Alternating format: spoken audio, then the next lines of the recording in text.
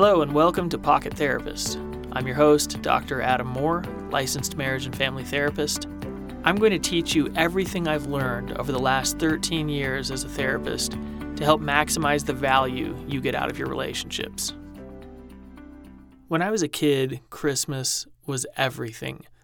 I probably spent 3/4 of the year obsessing over what I was going to ask for. When I grew up, my family didn't have a lot of money, and Christmas was that one time a year when I could get something really cool because some dude in a red suit was bankrolling it on the back end somehow. I don't know how the economics of that. I don't think I fully understood that at the time, but I knew I could get cool stuff on Christmas. Now, I still love Christmas, maybe in different ways than I did when I was a kid. I used to have a hard time sleeping at night on Christmas Eve. My siblings and I would stay up till 2 or 3 in the morning just desperately wanting to sleep to get the night over with faster so we could wake up and open stuff, but we couldn't sleep. Now I have no problem sleeping except that I'm too busy wrapping and building stuff like until 2 or 3 in the morning the night before Christmas because I postponed it, and that's my nice way of saying I procrastinated it until the night before. But I really get something different out of Christmas than I used to, and that is I love the look on my kids' faces when they open up something that is meaningful, that they've been thinking about, wishing for, hoping that they would get, and it's just an absolute joy for me to be able to do that. Today we're going to be talking about 8 proven ways to improve your life satisfaction, and these are research-based methods that you can implement today to have immediate results in some cases or fairly short-term results in others. We all have this intuitive sense that giving is better than getting. But what does the research have to say about it? Well, we know through research that retail therapy really doesn't work. We actually tend to spend the most money when we feel the worst, and that money brings us little to no satisfaction in the long run. Let me tell you what I mean. And all of the research studies that I highlight in this episode, I will put references to in the show notes so that if you're into that kind of thing, you can check them out later. Researchers sat a bunch of people down and asked them how much they would be willing to pay for a particular product. But before they showed them the product, they split the people into 2 groups. One of the groups was shown a very sad video, so that just before they decided how much they would be willing to pay for the product they were being showed, they were feeling really sad, and the other group didn't watch the video. What's absolutely fascinating to me is that people who were feeling sad because of what they'd watched in the video offered to pay nearly 4 times as much for the very same product compared to the people that did not watch the video. Sadness causes people to spend more money.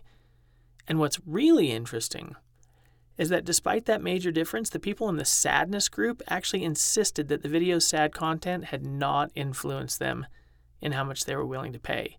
They just didn't know it. So buying things for other people can actually improve your life satisfaction. But let's take it a step further, because research actually tells us that paying money for stuff is inferior to paying money for experiences. For example, let's say you're into mountain biking. What would be the smarter purchase? A brand new mountain bike with upgraded hardware, or a mountain biking experience in a distant location that you've never been to before? Well, unless the mountain bike you currently own is absolutely trash, you'd be better off paying for the experience to go somewhere new, especially if it involves other people. There are a lot of social benefits that we get from purchasing experiences that involve other people. When compared to purchasing stuff, things, experiential purchases can actually increase personal well-being 2 to 3 times more than just buying stuff. We're less likely to regret purchasing experiences than things. And there are really 3 main benefits to paying for an experience. First, we have all of the anticipation, the planning, the preparation. Most of us can enjoy some elements of that, although certainly there's some stressful things about prepping for a vacation, for example. Then you get to enjoy the event itself, which is extra beneficial if you're doing it with other people. And finally, and you all know what this is like, we get to remember and have positive memories of that experience for the rest of our lives.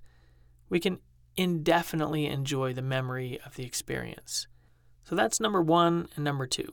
Spend money on others, and if you're going to spend money on yourself, make it an experience, and if you want bonus points, make it a group experience. Number 3, forgive someone. People tend to avoid forgiveness. I've noticed this because I think they don't really understand what forgiveness actually is. So many times we mistake forgiveness for other things, like trusting people again, or condoning behavior, or leaving ourselves open to being hurt again. The truth is, forgiveness is really not any of those things. In my mind, forgiveness is a choice that we make to not allow past hurts to damage my present emotional state or my present experience. I can forgive someone and still not necessarily trust them because they haven't earned trust. I can forgive someone and still have boundaries with that person, again, because they may not have earned the right to have a completely open and free relationship with me. And I can absolutely forgive someone and still make the statement unequivocally that what they did was absolutely wrong and cannot be repeated. Again, forgiveness is more of an internal experience. Let me tell you about what the research tells us about the benefits of forgiving others. It can lower our blood pressure. It can reduce anxiety. Forgiveness can lower stress and a sense of hostility. People who forgive others have fewer depressive symptoms. Their sleep can improve, and you can even have reduced physical pain symptoms. Of course, it's easy to talk about forgiveness. It's easy to say, well, you should just choose to forgive that person. But my experience for myself and with my clients is that talking about forgiveness is a lot easier than actually practicing forgiveness. In fact, sometimes people will ask me, how do I do forgiveness? I mean, I want to forgive, I just don't know how to do it. There are lots of practical ways we could talk about forgiveness, but let me share one step you can take to get you ready to forgive, to make it just a little bit easier to practice forgiveness. When we experience anything in life, our brain encodes that memory through a process that I frankly don't really understand. But what I know about it is that all of the sights, the sounds, the smells, the emotions, and the physical sensations in our body are encoded all together into a big, giant constellation of information that makes up a particular memory. When we recall the memory, all of that information is brought up. So, for example, if you were betrayed by a loved one and you remember that betrayal experience, there's a good chance you're going to remember the images, the sounds, the emotions, all of that all at the same time. It makes people want to avoid thinking about those past hurts because we don't like feeling those emotions again. We don't like re-experiencing the trauma. But here's what's really interesting. Our brain actually doesn't know the difference between experiencing an event the first time and remembering the event. It's the same thing in our brain, and we can use this to our advantage when we want to practice forgiveness. Let me show you how. If when I go to remember or discuss or share a hurt that someone caused me, let's say I'm telling a therapist or a friend or a family member about something bad that happened to me that caused me to not trust another person, to struggle to forgive that person. When I activate that memory, all of the images, the emotions, the physical sensations, my brain has to go ahead and re-encode that memory back into long-term memory after I have brought it up. Now, I can attach something new to the memory. So if I'm remembering that and then I have a positive experience where I feel safe, I feel listened to or cared about, something funny happens, that new experience will get attached to the old memory. And if I do that a handful of times, if I share that memory with someone and each time I share it, I bring up another positive experience, I change the data that's attached to that memory, then eventually the new positive uplifting experience will be encoded with that memory as if it happened at that time, and it will completely change the way I remember that painful experience forever. If I can do that, I can soften the pain of the trauma that occurred to me, and that can help prepare me for forgiveness. Number 4, and we can use this also in conjunction with practicing forgiveness or working through painful experiences, and that is what we call expressive writing. So number 4 is to practice expressive writing. Expressive writing is a form of, say, journaling, but it's not just keeping history or writing down the events or the facts of what happened. Expressive writing has 2 components. The first is chronicling what happened, writing down what happened and the emotions associated with it. So if I'm hurt, if someone caused me harm or pain, I write about what happened. I feel upset, I feel angry, I feel sad. This is what occurred, and this is why it's upsetting to me. Now, a lot of people stop there. It's kind of like the 6th grade journal that you pull out of your dusty box somewhere in your attic, and it's just all emotion. It's all the annoying things that were happening. It's all the people that were upsetting you. Research actually shows that that kind of writing makes you feel worse. It doesn't make any progress for you. It doesn't cause a sense of growth or improvement. So this is what you have to do to make expressive writing actually therapeutic. In addition to sharing the emotions you're experiencing about an event, you need to add a component that's about making sense of what happened or trying to decide what you're going to do with it for personal growth or development. So instead of just writing, so-and-so hurt me and I'm so upset, I would say so-and-so hurt me and I'm so upset, and this is going to help me learn patience in my life, or this is going to help me learn empathy for other people's pain because now I know how it feels to be hurt.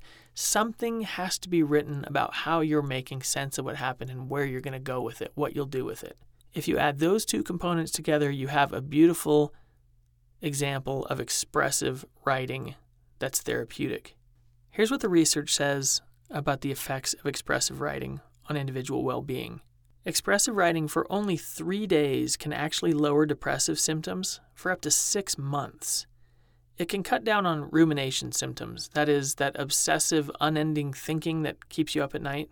Expressive writing can lower blood pressure and can actually reduce the number of visits you make to the doctor, which is amazing. Here's the language from one particular study about expressive writing that might help prompt you in your own writing. It says, thinking about this difficult topic, keep a journal of your deepest thoughts and feelings about this topic over the next month. Write down how you have tried to make sense of this situation and what you tell yourself about it to help you deal with it. If the situation you're describing does not yet make sense to you or it's difficult to deal with, describe how you are trying to understand it, make sense of it, and deal with it, and how your feelings may change about it. Now, one thing to note is that with expressive writing, in the short term, you may experience more negative emotions and stress at the very beginning. So it's over time that most of the benefits are seen. So be patient and keep moving forward as you start. Researchers don't know exactly why expressive writing works, what's going on in the process, and why it's therapeutic. There are at least 2 guesses right now. One of them is that it may act as some sort of exposure therapy to difficult feelings.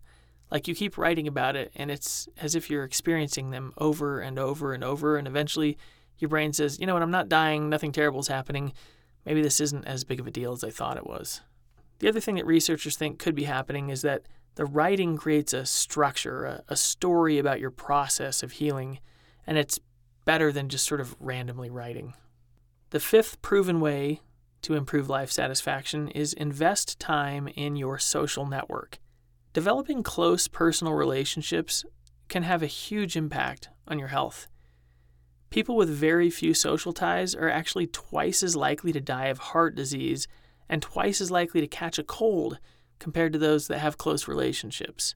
If you're married, hostility in that marital relationship doubles the time it takes for your wounds to heal. I want you to think about that for just a couple of seconds here. When you get a cut on your arm, if you are in a hostile marital relationship, it will take your body twice as long to heal the cut compared to your counterpart who's in a good, healthy marriage that has low hostility. That's absolutely incredible. Now, somebody may be thinking, well, how about, social media, Facebook, Instagram, do those people count? Do those relationships count? Absolutely, they totally count. However, research shows that the closer in proximity the friend is to you, so physical proximity, do they live down the street or do they live 2,000 miles away? The closer they live to you, the more powerful the impact of that relationship is on the physical health. So you really need to make friends with people that live close by. If we're talking about a, quote, thriving day, the data suggests that you're going to need at least 6 hours of social time every day. Now, don't panic. That sounds like a lot. That is quite a bit of time. But let me tell you what counts in that 6 hours. That can include time on the phone. It could be communicating with people at work. It could be hanging out with family or friends. It could be sending an email, even texting. Anything that involves interacting with another person, in person or online, counts in that 6 hours. Now, some of you are like, wow, I scroll through my Facebook feed, probably 12 hours a day. Okay, so scrolling through feeds or stalking people on the internet, that I'm going to go ahead and say that doesn't actually count. You have to interact with people on some level. And staring at what they ate for lunch, that's not interacting. Now, check this out. If you're over the age of 50, people who are socially active have their memories fade at less than half the rate of those who are minimally social. And in the context of work relationships, only about 30% of people report that they have a, quote, best friend at work. But those who do have a best friend at work are actually 7 times as likely to be engaged in their jobs. They're better at engaging customers, they produce higher quality work, they have higher well-being, and they're actually less likely to get injured on the job by having a best friend at work. It's pretty amazing stuff. Okay, we're at number 6 now. Find a cause and make a contribution. When researchers talked to people who were thriving in life, and they asked them about the greatest contribution they'd made in their whole life, nearly all of them mentioned an impact they'd had on a person, a group, or a community. In other words, people. Now, what's really interesting to me is that many of us grew up with this idea that we're not supposed to tell other people the good things we're doing. We're supposed to just keep them to ourselves, and that knowing that we did a good job will be the reward in and of itself, right? But research actually tells us something a little bit different. In order for that contribution to really feel truly meaningful to us, a critical factor is actually being recognized for the contribution. So being able to tell other people, maybe not in an egotistical or arrogant kind of way, but let other people know that we've made the contribution, having a sense of recognition, having a sense that other people see that has a huge effect on whether we feel that that has improved our life satisfaction. So it's okay to go out and tell people, hey, I did this and it mattered in other people's lives. And let's take this a step further. People with high, what they call community well-being, they talk openly about the ways that they want to contribute. And when the right opportunity presents itself, they're actually more likely to be called upon to participate. So not only is it okay to talk about what you have done to make a meaningful contribution to the lives of others, but you should talk openly with others about the types of contributions you want to make in the future. You never know who's listening. You never know who in the group may actually have the very opportunity that you've been looking for. So don't be shy. Talk about what you want to do and who you want to help. The 7th proven way to improve your life satisfaction today is to start getting 8 hours of sleep. Now, there's some research that says that maybe not everybody needs 8, and some people may even function better on less sleep, but the average person is going to benefit from at least 8 hours of sleep a night. Now, I've got 5 kids, and my wife and I run a business together. We're extremely, extremely busy. It's pretty rare that I get a full 8 hours. That's something I really need to work on. The average American averages about 6.7 hours of sleep a night. One of the major benefits of sleep is improved learning. Let me share a few facts with you. Researchers have found that our brains actually learn better, and we make connections better while we're sleeping compared to when we're awake. We're more likely to remember new skills or knowledge with a good night's sleep than without one. In one study, a group of people were taught to solve a math problem using a complicated procedure. They practiced the problem 100 times, and then they returned 12 hours later to practice another 200 times. And the trick was that there was actually a hidden shortcut to solving the math problem that participants were not told about. Those research participants who slept between the sessions were actually 2.5 times more likely to discover the shortcut compared to those who didn't get that sleep. The reality is that the sleeping brain was solving a problem that the participants didn't even know existed. I don't know about you, but I've had a few amazing experiences in my life where my brain was clearly solving problems while I was asleep. I wake up and there's a solution to something I've been worrying about that there's no way I could have come up with just using my waking brain. In fact, one morning a couple years ago, I woke up and my brain in my sleep had created a mashup of a song by Jason Derulo and another song by Lady Gaga, of all people. Somehow my brain had discovered that both songs had the same tempo, the same chord structure, and were in the same key. and it decided to create a mashup. It actually sounded pretty cool. I immediately grabbed my computer and tried to search to see if anybody else had discovered this amazing thing, and they had. There was already a mashup that was created on YouTube by another person who probably thought it up in their sleep, just like I did. And finally, number 8, consider not telling people what your goals are. I know this seems counterintuitive. Most of the time, we get told that we should always tell other people our goals so that we can be held accountable. But there's something that's been called the substitution effect. That is, our brain substitutes our good intentions for a sense of accomplishment. When we share with people what our goals are, our brain starts to assume that we've already made progress toward them, that we're moving along, even though we've done absolutely nothing. In fact, in a number of studies, research participants who shared what their goals were less likely to work toward those goals and more delusional about how much progress they'd made. The substitution effect can be really powerful. Most of the time, we need some type of an audience to pat us on the back and give us a high five about having achieved a certain goal. But when we get the pat on the back and the high five for simply saying that we want to achieve the goal, our brain gets what it wants and decides not to put the effort in, and then we don't achieve our goals. So I often tell people, write your goal down and work toward it daily, but don't tell anyone what the goal is. Just decide that as soon as you've made significant dramatic progress or you've achieved the goal, then you can tell people. For a lot of people, it actually increases the likelihood that they'll get things done. In the 8 things I've shared today, you could easily implement 1 or 2 of those right now, and based on the research, you would have an immediate return on investment and have an improved sense of life satisfaction starting tomorrow. I want to say a sincere thank you to all of you who have posted positive reviews about the podcast. It means a ton to me, so thank you for that, and those of you who are new, I hope you'll consider continuing to listen and maybe leave a review. That would be awesome. See you soon.